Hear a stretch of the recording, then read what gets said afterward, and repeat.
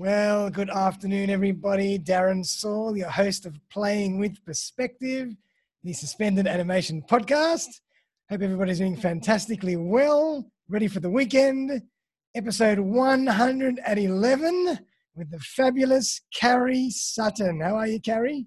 I'm well, Darren. How are you? I'm well. I'm looking forward to having a nice podcast before the end of the day. And for everybody out there, it's going to be a very, very interesting, important, and fascinating discussion today about raising resilient kids in tough times. So the nature of children's health is changing. There is now a new morbidity occurring with anxiety, depression, self-harm, and suicide taking center stage. According to the Australian Bureau of Statistics, over 560,000 Australian children and young people have mental health problems, and that was before COVID-19. So Carrie Sutton is an educator, speaker, and author who has helped over 25,000 children, parents, and educators with evidence-based strategies, tools, and approaches to foster children's positive mental health. She deconstructs the research so you don't have to, and provides practical, easy to use and tools and strategies that plant the seeds of resilience and emotional well-being in our children. She's launching her second book, Raising a Mentally Fit Generation, very, very soon. So Carrie, welcome to the show. Thank you, Darren. Great to be here. Thanks for coming on. And as I mentioned, I think it's going to be a fascinating discussion, and I'd love to hear more about how you even got into this line of work in the first place. So maybe give us a little bit of a backstory. Interesting. Well, as you can see by the grey hair, I have been in teaching for a while now. So it's been over 28 years since I started my teaching career.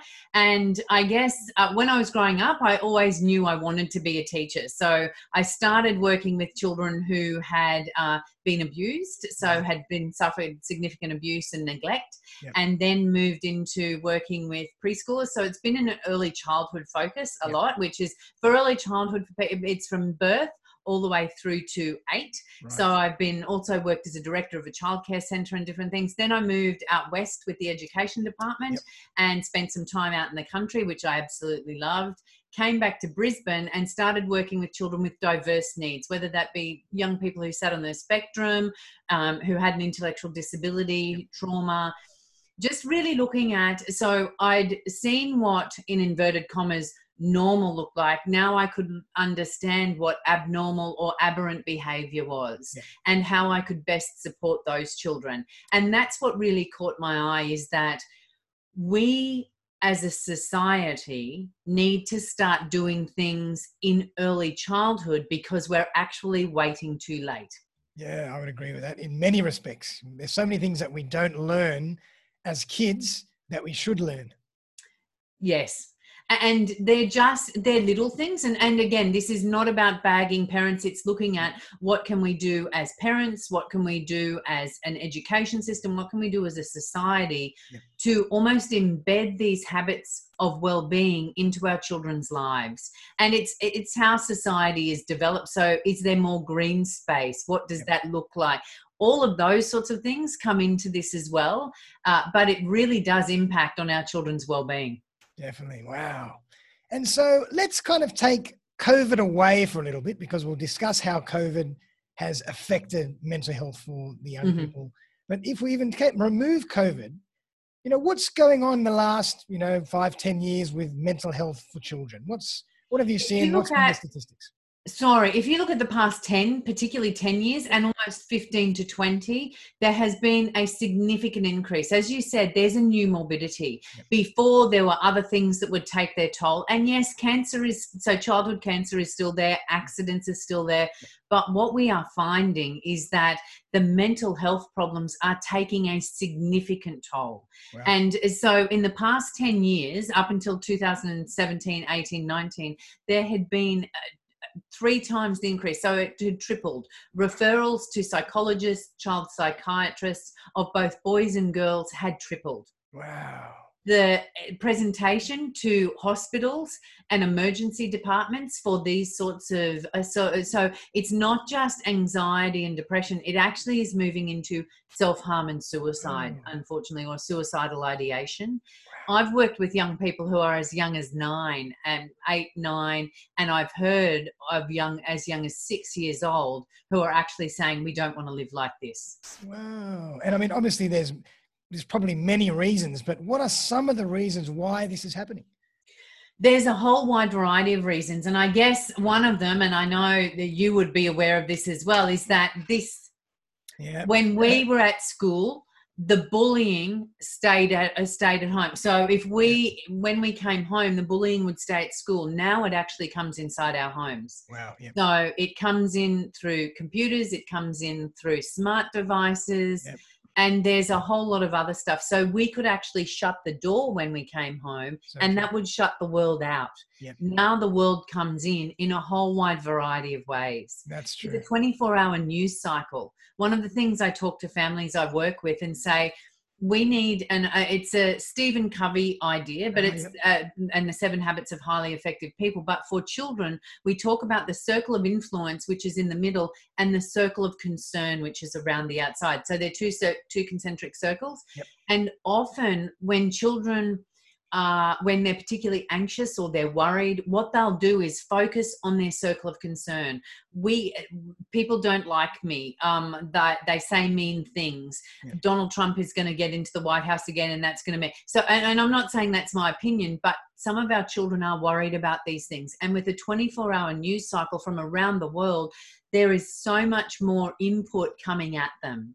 Right. There's also been a shift to a certain degree to parents wanting their children not to miss out. So, for example, and I'm being a school teacher, I'd realised this, everybody got a ribbon in a race. Yeah, got on 8th place trophies, as Gary Vee always says, 8th place trophies. That is not what happens in real life. And our children, it's really hard because if you're interested in neurology and the neurobiology, we actually have something in the prefrontal cortex. So up here with the controls, we have things called mirror neurons. Yep. And what that means is that when we see somebody, whether it be experiencing pain, eating a banana, we actually experience a tiny bit of that as well. And we feel that pain. If you imagine somebody or saw somebody eating a banana, it might start watering your mouth. The problem is our children are parts of our heart walking around outside our body. Yep. So when we're seeing them in discomfort, and when lots of parents see them in discomfort, they don't want them to be uncomfortable. So they'll scoop them up and protect them. That's right. And what that's actually doing, it's raising a generation of kids who are cotton wool from the really uncomfortable feelings. Yep. And that has caused a huge amount of anxiety, a huge amount of a lack of emotional intelligence. How do I deal with disappointment? How do I deal with loneliness? How do I deal with things when they don't go my way, or these difficult decisions? Yeah. And what happens is kids then end up not being able to cope and turn into adults who are not able to cope. So true. And that we're setting the youth up for disappointment in a way, because we're not allowing them to develop the tools for themselves that they're going to need later on in life. Exactly. And that is something that I want to see happening earlier in early childhood. Now, 3 and 4-year-olds, they can't, moral reasoning isn't there. Moral reasoning and ethical, like what's good and bad. Yep. Research is showing that with infants, so 1 and 2 years old, they can, if they're looking at a puppet, they can see that puppet's being nasty to somebody, and they'll actually favour a different puppet that's more kind. Yeah. But they can't tell you what's good and bad. There's not a moral reasoning. But what we can do is actually start embedding some of these things: compassion, kindness, care, empathy. They can be taught. And exactly as you said just then, those are the tools that our kids are going to need for the rest of their lives. Absolutely. I mean, you can have all the best technology in the world. You can be the smartest person in the world. But if you can't interact properly with other human beings, you're not going to be that productive. No, because life is a team sport. Yep. It's not about one and being a circular island on our own. Yep. It's about getting on with other people. How do you communicate? How do you empathize? How do you connect? Yep, so true. And something you said before really hit home. I mean, nowadays the pace of the world is insane. The technology is with us 24/7. You know, we have access to things and a million apps and a million sites all at the same time, you know, from the drop of a hat with our iPhones or iPads or whatever. And I suppose in the old days, you know, as you say, we were shut off from all of that. So if we had an issue, we would come home to the dinner table, we would sit down around the table and we would discuss things with our parents. Nowadays, number one, you're so bombarded, the kids are so bombarded by those messages. And if they did want to come and sit down with their parents, the parents don't have time either. So No. they're not getting any resolution or building those skills anywhere at school or at home. And that is one of the critical parts when we talk about what can people do. It is a constant bombardment. So even before COVID, and COVID has just ramped up the cycle even more so. Although it's been interesting when we've gone into lockdown, and we can talk about that in a minute. Yep. It's almost like we've stepped off the treadmill. But before we went into lockdown, it was just like we were these hamsters that kept on running and running and running. Crazy. And the problem is, we will exhaust ourselves. Parents exhaust themselves. Children are exhausted. And frequently, because what parents want to give their child the best of everything. So they'll take them to lots of after school sports or lots of activities. Yeah. And you see the kids that I work with sometimes, they're just, and it's like, you know, give them a break. Kids need time to be kids, to make mud pies, to actually sit and watch clouds go by, because that's when the brain processes things. Mm-hmm. When we stop and sit still, that's when we process things. But because we're going at a constant pace all the time, and this is where the anxiety comes from of, I've got to keep doing this. I've got to get good grades. I've got to do well at piano and sports and all of these things. And they worry that if they don't do well, that their parents are going to be disappointed. Mm-hmm. And that's a bit of a catch-22 now, because like a lot of the kids nowadays, in my time, we would go out, play cricket, build tree houses, climb fences, whatever we did. Nowadays, the kids don't want to do that. They want to be on the iPads and on the iPhones. So how do we force them to switch off? Really interesting question, because, and again, with COVID, we've had more screen time because we have been locked inside and there's been remote learning.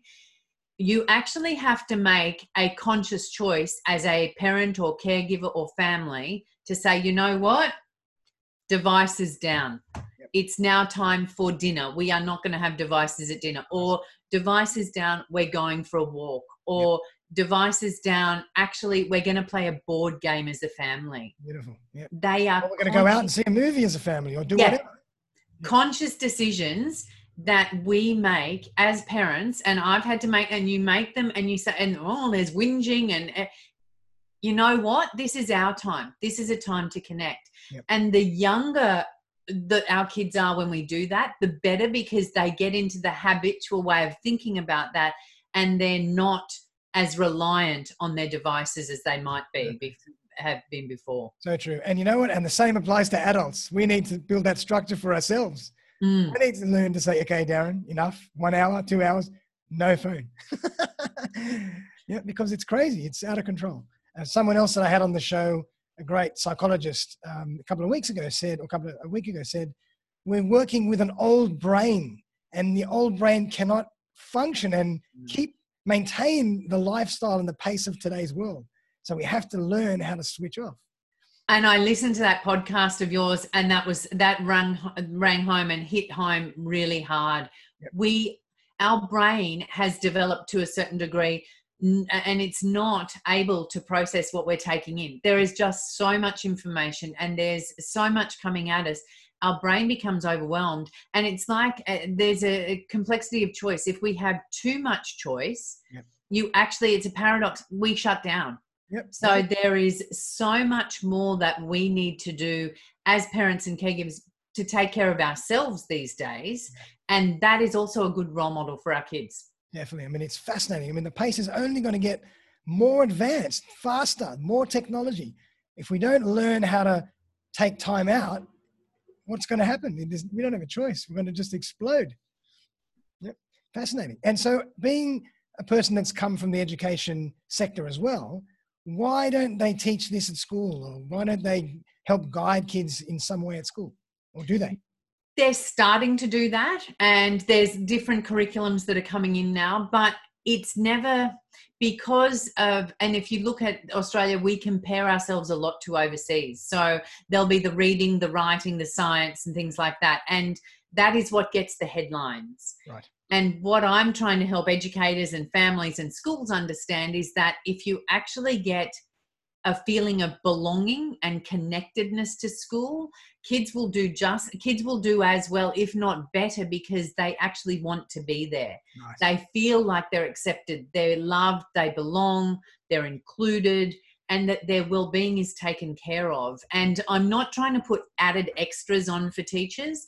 What I'm sort of saying is we need to actually look at what do we do in a day, and how can we add mindfulness to that day? How can we talk about what are their strengths? Nice. How can we talk about emotions or that? It's almost, and again, it's not trying to add to what teachers have to do, but it's talking about emotional coaching. So in early childhood, if they came in from lunch and they have had a bit of a tiff in the playground or had a bit of a run-in, let's talk about that. Let's look at what happened and why it might have happened. And let's discuss the feelings. It's okay to be angry. Absolutely okay to be angry that somebody took your shovel or that somebody was playing. But it's not okay to bop them in the nose. Yeah, that's right. So how do we, because emotions are data. Yep. That is what our emotions are. They are pure data. They're telling us they're telling us how we feel about what's going on around us, and we need to be able to use that data. But first off, for our children, we need to actually help them name it. I don't know if you've heard of Dan Siegel. He wrote a book, The Whole Brain. Yes. I love Dan Siegel's work, and we talk about naming it to tame it. Mm-hmm. Until a child can actually say, I'm feeling angry, or I'm feeling disappointed, I'm feeling sad. Yep. They find it really hard to regulate their emotions. So I guess one of the first things I try and work with educators and families on is, okay, we talk to kids, what's going on in their body? What does it feel like? And what is that feeling? Because in Western culture particularly, we have a really limited emotional vocabulary. Mm-hmm. So have you seen the movie Inside Out? I don't know. It's a movie where there's joy, sadness, disappointment, joy, sadness, disgust, anger, and fear. No. So there's 5 basic emotions, and generally that's our 5 that we talk to children about, or that we even talk about. Right. But there are so many more emotions that there's content, there's ease, there's grace, there's gratitude, there's appreciation, all of these things. So true. But or there might be anger, but then there's rage. Yeah. So it's all degrees. And when we have a more nuanced discussion around emotions, and our children have that, they can then understand it's not as bad as if they just go to angry all the time, then they're going to have trouble regulating that. They don't understand, you know what? It's not as bad. And often I say we have a thermometer of how bad is it? Yeah. On a 1 to 10 scale, or even on a fire rating scale, where does it fall? Mm-hmm. Because sometimes, and in children's lives, and this is what I also say to parents, please understand that the little things in kids' lives are big things for them. Definitely. And we need to understand and take the time to empathize, to listen, to help them feel heard and validated. Because ultimately, when we do that when they're little, and when we make a habit of doing that as they grow up through that early childhood stage, 8, 9, 10, tween, and then into the teen years, they'll actually come back and do that, because that's a habitual behavior that they've actually come to us. We've listened, we've understood, we've not judged. Yeah. And that's really critical, because we don't want them going into teenage years feeling that they can't come and talk to us. And it sounds like, what we're talking about is we're teaching kids self-awareness as well, for them to know that I don't feel angry now, I just feel frustrated. It's not that bad. We'll be okay. We'll get through it. Exactly. And Darren, like you just said, it's around the emotional intelligence. So self-awareness and self-regulation, then looking at others, awareness of others and how to manage their relationships. But particularly the first two, self-awareness and self-regulation or self-management. And exactly what you said there, which is, I will be able to get through this frustration. And even at first, if we have to sit with them and scaffold that, because it's hard. As a parent, it hurts your heart when they fall out with friends, when they come like when you see the hot tears of disappointment or things like, you just want to take them and make it better. But what we actually need to do is sit with them and say, it is really hard. This is not, it's not a nice feeling. And in life, this might happen again in life. So this is what you have to do to be ready for that. Well, this is how absolutely, because we're holding them in that safety net, in our safety net, whether it be in our home or when we're with them, we've got them in that safety net at that time, and we can scaffold how to get through it, because we can say, I missed out on a job. Like I missed out on things too when I was growing up, or I missed out on a job the other day. It makes me feel really disappointed too. Sometimes I have a hot bath, or you help them understand the strategies we use as adults. Run and just not drinking, of course, or different, but things that are age appropriate things. But it's really looking and saying, this is what I do, and you will get through it. Because, Darren, research from the States that came out in 2018, freshmen that had gone to Harvard had been interviewed. Now, Harvard, really hard school to get into, and they said, now that you're here and you've been here for 3 to 6 months, is there anything you could have done to prepare yourself more? And they said, our parents did everything for us. They got us here. They paid for it. It's fantastic. But we really would have liked them to have taught us how to deal with disappointment, how to deal with loneliness, what to do if we feel depressed, because we've got all these feelings. We're away from home. They're not there, and we don't know what to do. And that research really struck home to me, because what it's saying is we haven't prepared our kids for life. So true. Yep. Unbelievable. And I mean, I work as a photographer, so I had the privilege of traveling around Australia photographing a dance competition. And in that competition, every single person got something. Every single person won something. And that's a problem, because you're teaching the kids that whatever you do, it's okay. You just got to be part of it. And you're going to walk away with a trophy or a ribbon or a certificate, but you're not preparing them for the fact that in life, you don't always win. No, and life is not that. That's one of the things, I guess, that I really wanted to get through to people when I started working with them. We can't keep mollycoddling our children. We can't keep having that everybody in Pass the Parcel gets a prize. Because when they go for a job at Macca's, they may not get that job. That's right. And particularly, and I guess this is particularly important with what's going to happen after COVID, and we can talk about that in a minute, but there's going to be some big financial hurdles that the country is going to have to get over. And there may not be as many jobs around. So it may not be as easy for young people to get work. And what does that mean for it's like, you don't want me? You're not going to hire me? Well, no, I am the best person for the job. Why not? That's right. And their self-esteem takes a hit, and then you see them crumble because they don't have that resiliency. Right. So what we're doing by rewarding them too easily, we're stunting their growth emotionally and mentally as well. That's the problem, because people have to learn, all right, I didn't win this time. I really want to do this. What can I do what can I do in terms of training or practice to make sure I win next time? If we don't do that, we're not preparing people to do anything. No, and what I try and say to families particularly, I don't know if you know Carol Dweck's work, but they talk a growth mindset. And what she talks about is first attempt in learning. That's what fail is. So failure, you're not failing. It's just your first attempt in learning. You look at Einstein, you look at inventors around the world. Alexander Bell, whatever. You actually have to, and we need to encourage our kids to go, you know what, and that's what I also work with schools on. It's not about just having one right answer. There can actually be a variety of answers. Now, I'm not saying that if you're going for something that's got to be correct, absolutely, but the way you get there can be different. And you need to look at that and go, okay, this child's strength is this. How did they bring that to the table? What does that mean for them? And how can we then look at that, stretching and scaffolding them so that they know, you know what, I put a lot of effort in and I can do better next time. Love it, love it. And I want to do better, and I want to put in effort to make sure that I achieve. And then it's more rewarding when they do, because they have done the work. If everything's too easy. And it becomes a self-fulfilling prophecy then. That's right. Yeah, so true. And so now let's bring COVID into the equation. What has that done to mental health? And, you know, what are you seeing now?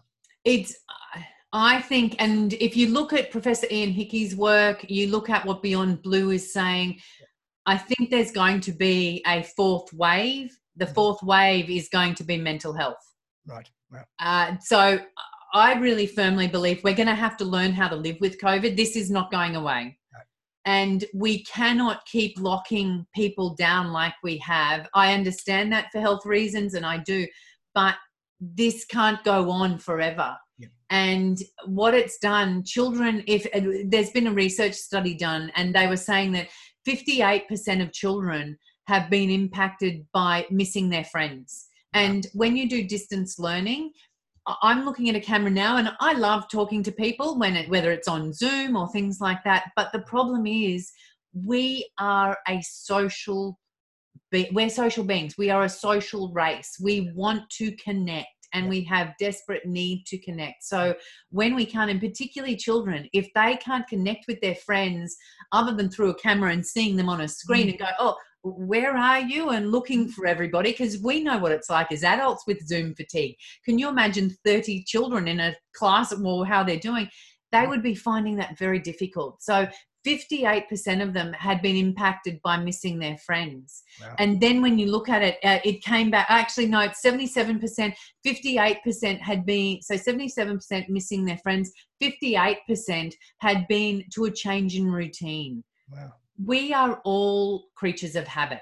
Yep. And when children's routines change, that's when they start becoming more fretful.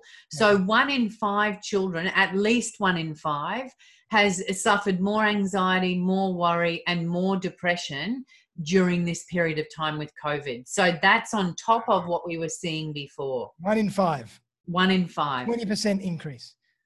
Yeah. Wow. Incredible. And that for me is concerning, and it's even more concerning because now if parents are trying to access mental health services, there are now 6-month waiting periods for child psychiatrists and child psychologists in a lot of places throughout Australia. Wow, crazy. Yeah.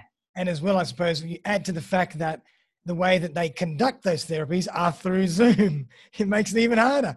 And they still can't talk to you. Yep. And that's the one thing, is that children find that difficult, because often for young children, or for anywhere up to 8 or 9, sometimes play therapy works really well because they'll get it out and do, but you can't have that's really hard when you're talking to a camera, and it's almost impossible. So it's looking and saying, now that's one section, but a study that's just come, it was released this week from the Children's Hospital in Brisbane. It's only 700 families that participated, so it's not a large sample yet, but they were looking and saying that 80% of those children, yes, they'd experienced some discomfort and some disruption, but 80% of them are showing that they have positive mental health and that it's going on okay. So some children are faring okay, and that's going to be the other thing, because in the percentage that's around that, at least 11% of children are really struggling because there's been financial hardship in families. Yeah. Oh. And what worries me so much is that right at the moment, that hasn't even started in Australia. That's true, because we still we've had some job losses, but with JobKeeper and the other things that they've had, I think 2021 is going to bring significant hardship. And when there's, and you know, as an adult, if there's tension in your relationship about money, it's really uncomfortable like that. And the weight on and it really can be a physical weight or a psychological weight that feels like a physical weight on your shoulders. Yeah. And what happens is our children absorb that. They are little energy bunnies. And I know it sounds a bit crazy, but what's going on at home will be picked up by them. So the tension, we often say emotions are contagious. And this was looked at in 2001 and 2002. And just like a common cold, and we shouldn't be talking like COVID, but just like a common cold, if you work with somebody, so if you, for example, if you had somebody coming into your office every day that was a bit grumpy and grouchy, you would most probably pick that mood up. Yeah, I'd fire them. Absolutely. And kids do that as well. So if there is more stress at home, more tension, or for example, at the moment, I'm working with families where FIFO workers are actually locked, and I don't mean to say this, but locked in WA. They can't get out. And so mum is dealing with everything at home, or dad, whichever one, who's not the FIFO.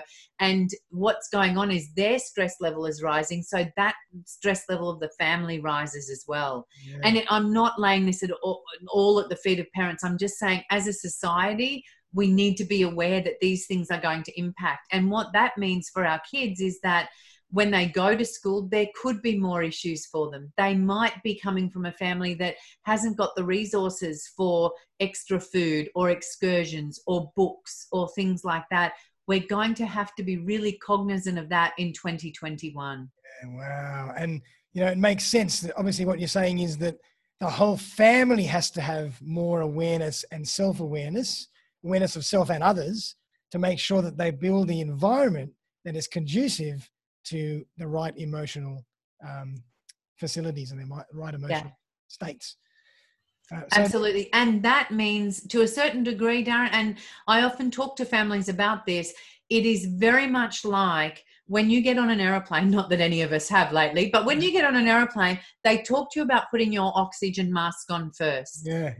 One of the most critical things we can do as parents is actually take care of our own well-being first. So true. Not that we neglect our family or neglect our kids, but unless we have something to give, unless we're actually taking care of that, we're going to burn out much more quickly. This has been a year that's like this. And I think 2021 is going to be not, hopefully, cross fingers, not as bad with lockdowns, but there are going to be bumps along the way.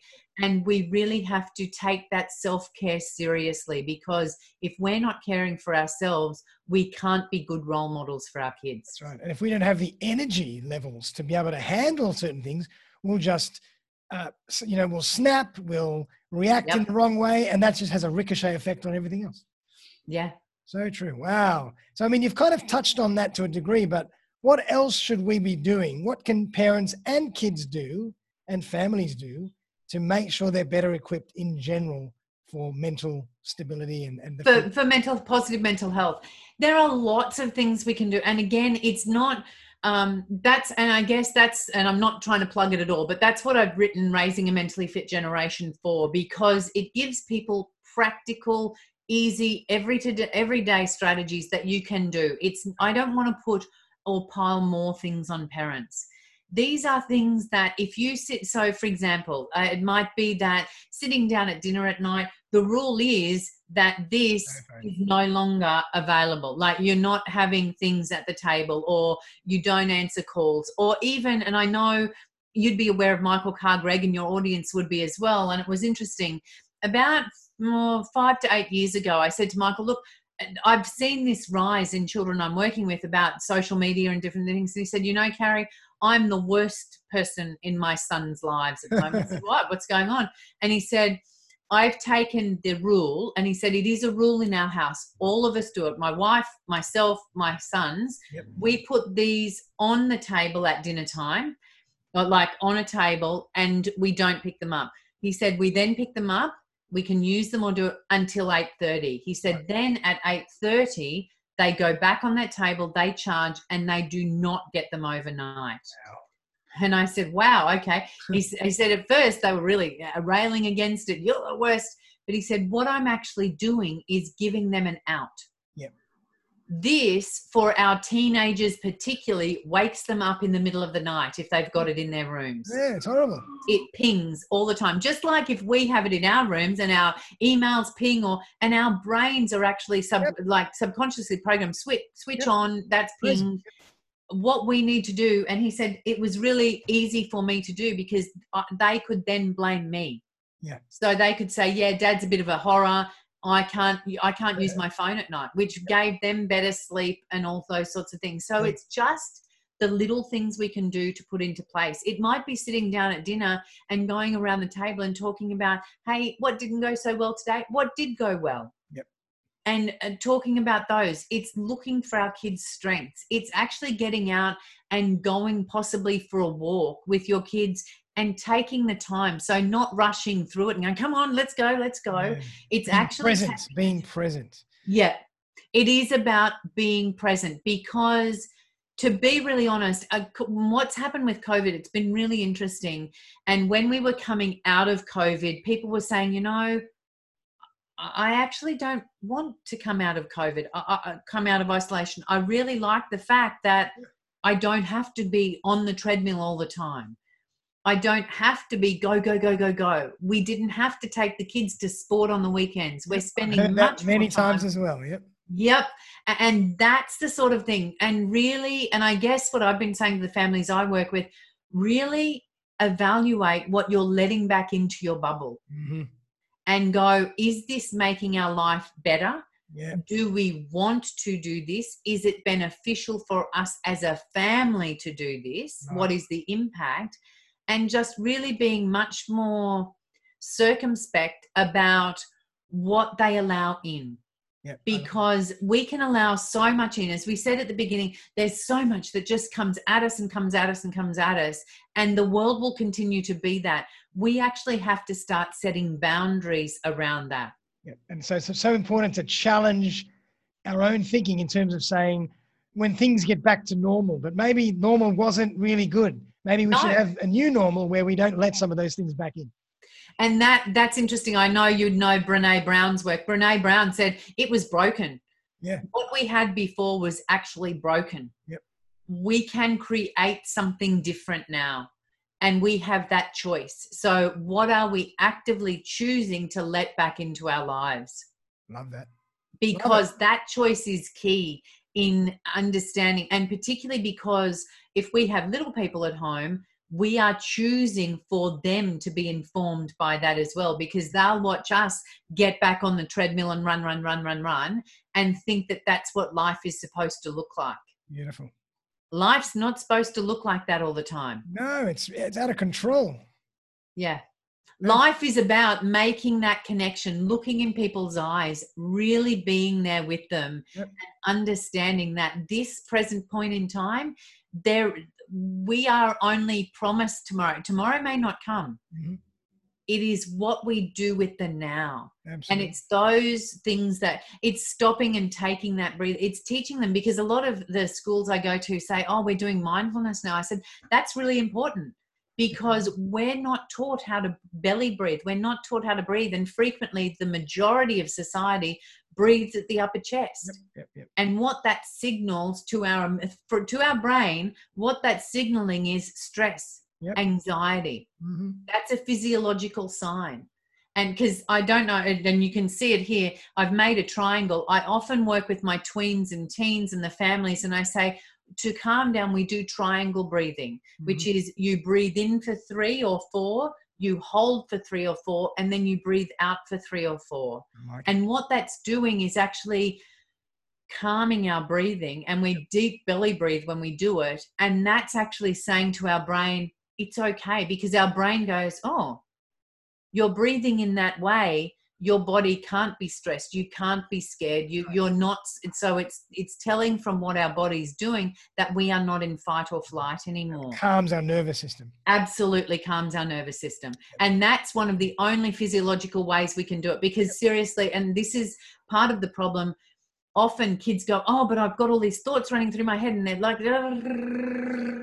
and they can't calm their nervous system because there's so much going on up here. So that's why I said we actually have to give them something else to do that physically signals a calming of their nervous system. Wow, incredible stuff. And so, Carrie, how do you work? Do you work with the education system? Do you work with parents, with families, with kids? How do you actually work? How do I work? I work with a lot of different families in a lot of different ways. But one of them, and next year we're looking cross fingers that I can go to regional, rural, and remote, because I loved living in the country, and I know that our country kids have been doing it tough. So in 2012, before all of the COVID, before the bushfires, there were significant droughts. Right. And they've taken a beating. So they went through drought. They then went through the bushfires last year, then floods, and now COVID. And what I'm looking and saying is going out and helping families and talking in town hall style. So I do public speaking. So I run workshops that way. I also have consultancy that I do with families. I've got webinars and online programs. So there's a whole wide variety of things I do, but mainly it's talking about emotional intelligence and how we can create resilient kids, because ultimately we talk about and we teach our kids how to keep them physically fit. And I'm not sure if you remember, about 4 years ago, Pauline Carrington, she comes from the Upper Hunter. Her son, who was 21, he unfortunately suicided. And she said, you know, Carrie, when I saw him before that, here he was lathering on sunscreen, putting on the hat, doing everything he could to take care of himself physically. But he didn't know how to take care of his mental health and well-being. Shame. And that to me was heartbreaking. And I realized we teach our kids skills to keep physically fit. Yep. We don't teach our kids skills to keep mentally fit. Whether it is the mindfulness and being present and going, you know what, my thoughts are running. How can I slow them down? How can I be more present? Whether it is about gratitude, because being grateful, when you are grateful, it brings on positive emotions, and you can't actually be anxious and grateful at the same time. No, so true, so true. It's an impossibility. So how can we actually teach our kids to have that attitude of gratitude? How can we give them a more optimistic outlook? Because and that's when I talk about the circle of influence and the circle of concern. Yep. When they focus on the circle of influence, which is what we did with a lot of the families and the kids I was working with at the beginning of COVID, they had the circle of influence. What can you do? Because that empowers kids. What could they do to protect grandma and grandpa? Well, we won't go visit them. So that's something we're doing. We're coughing into our elbow. Yep. That's another thing they're doing. We're washing our hands. Our hands as soon as we walk in the door, whatever. Yep. That's in their circle of influence. So it empowered them. They did it because there was so much coming at them about this horrible disease and what was going to happen. If they'd only focused on the circle of concern, that's when the anxiety, worry, stress, and it would have gone through the roof. So I said to families, empower them. Don't not talk about it. You've got to talk about difficult things. And at times there might be pets that die or family members. We need to talk about that and allow them to feel the feelings and to express those feelings. So all of these things come into, and I look at it and talk about mental fitness, things we can do every day, habitual patterns of behavior, even if they're just little things of saying, oh, wow, I'm grateful for this before bed. Or you're reading a story and you say, what worked well today? It's those sorts of things where I talk to families and say, look for these things and try one thing. And the thing, I guess, Darren, if I wanted to leave people with, there are some things we can do that take care of our own well-being and our children's well-being at the same time. And that's where we need to start, because ultimately we are the adults that will lead the way for our kids. Mm-hmm. So and we have to be those role models. What would be a good example of that, of something that we can do? Something we can do, and not being consistently on this all the time. That's one thing. Another thing would be really being present. Yeah. So whether it be with your partner, your significant other, and with your kids, when you're there. So a friend of mine makes sure that the child sees, you know what? This is going down. It's your time. So they say, putting the phone away. Love that. It's so true. And, it's like when you're with someone, people just want to take the phone call, say, can you hold on a second? But rather than saying, I'll get that later. Yep. And that is the key. Yeah. Because when you do that, it's like, and I say this to family members, you know what it feels like when somebody starts looking at their watch. Yep. You don't feel very valued. No. You actually know that their head is not there anymore. So when we're on our phone or when we're talking to somebody else, when we're with our children, that child doesn't feel valued. So stop what you're doing. And as I said before, I know it's not easy and we're juggling a lot, and I've had different things where you juggle 1,001 things. Sure. And I don't always get it right. So please don't feel I'm the expert and get everything right. In the book, as I said to people, you will see 1,001 things I got wrong. But I also know I was doing the best I could at the time. Yeah, so true. And good enough really is good enough most of the time. Baked beans on toast is fine, because the majority of parents I work with are trying the best they can with what they've got. There's so many people in the world that don't have baked beans, that don't have toast. So baked That's beans on toast is pretty absolutely. And you look at that and you realize and say to kids, you know, we have running water. We have the ability to get out. We haven't, when you look at COVID, yes, in Victoria, it's been incredibly hard, but at least we've actually got a country that's taking this seriously. Yep, yep. And so I guess when I say to families, pick one thing. Don't try and do everything all at once. Just pick one little thing that you want to start. And again, 21 to 30 to 36 days, that's when a habit becomes ingrained. If you can do that for that period of time, whatever it is that increases your well-being as well as their own, even if it's, and I don't have my bottle on me, it's a shaking bottle where what it does, you fill a soda bottle or a drink bottle with some water, some glitter, and some glycerine. Yep. And what you do, put the top on it, you actually make it. And so sometimes you can show your kids, this is what your brain is like sometimes when you've got so many thoughts running around.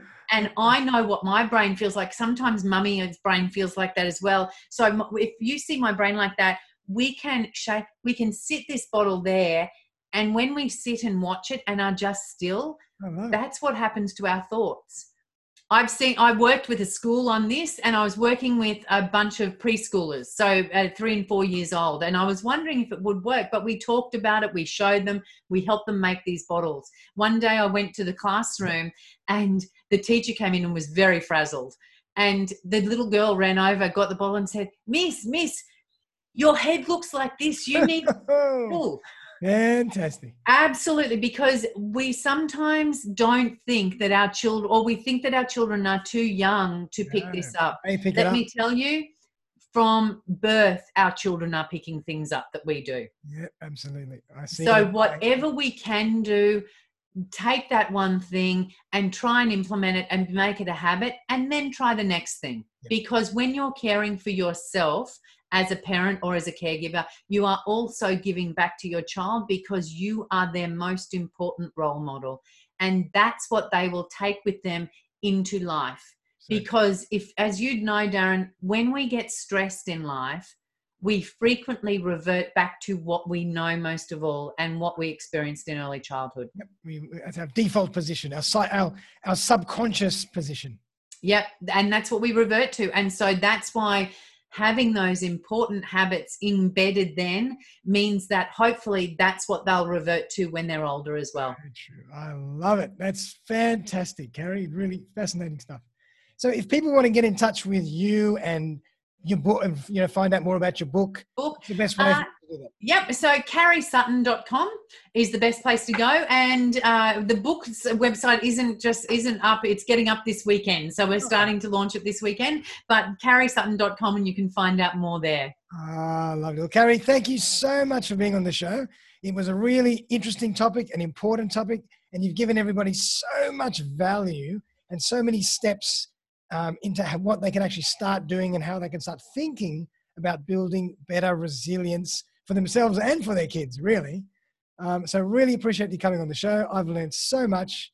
Is there anything that you want to leave us with at the end of the day? No, honestly, thank you, because it really is. It's just about raising people's awareness, and they are doing, parents, the majority of parents, 99.9%, are trying the hardest they can, and they're doing the best with what they've got. And it's just getting a little bit of information here or there that can help them on their way. And that's what I try and be, that information in an easy to understand way, not filled with jargon, but something they can walk away with and go, hey, you know what? I can try that this afternoon.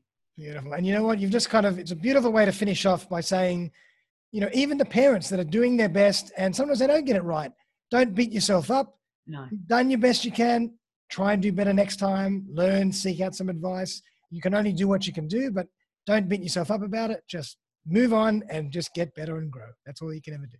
Absolutely. Because when exactly what you said, when we are doing that, if we berate ourselves, we're not teaching our children self-compassion either. And that's one of the critical things, is that they will watch how we respond if we make mistakes or if we do figure out things haven't gone well. So please don't beat yourselves up. You are doing the best. If you can learn more, that's fantastic. And then you implement it and you just go from there. We're all on a journey. We're all on a journey and we're all learning constantly. And that's the key to life. So that's what we should be doing. And that's what we should be teaching our children as well. Well done, Carrie. Well, thank you so much. It's been an absolute pleasure. Everybody out there, please get in touch with Carrie. Check out her new book because you'll learn a hell of a lot. And we'll be back very, very soon for another episode of the podcast next week. And bye for now. Thanks again, Carrie. Thanks, Darren.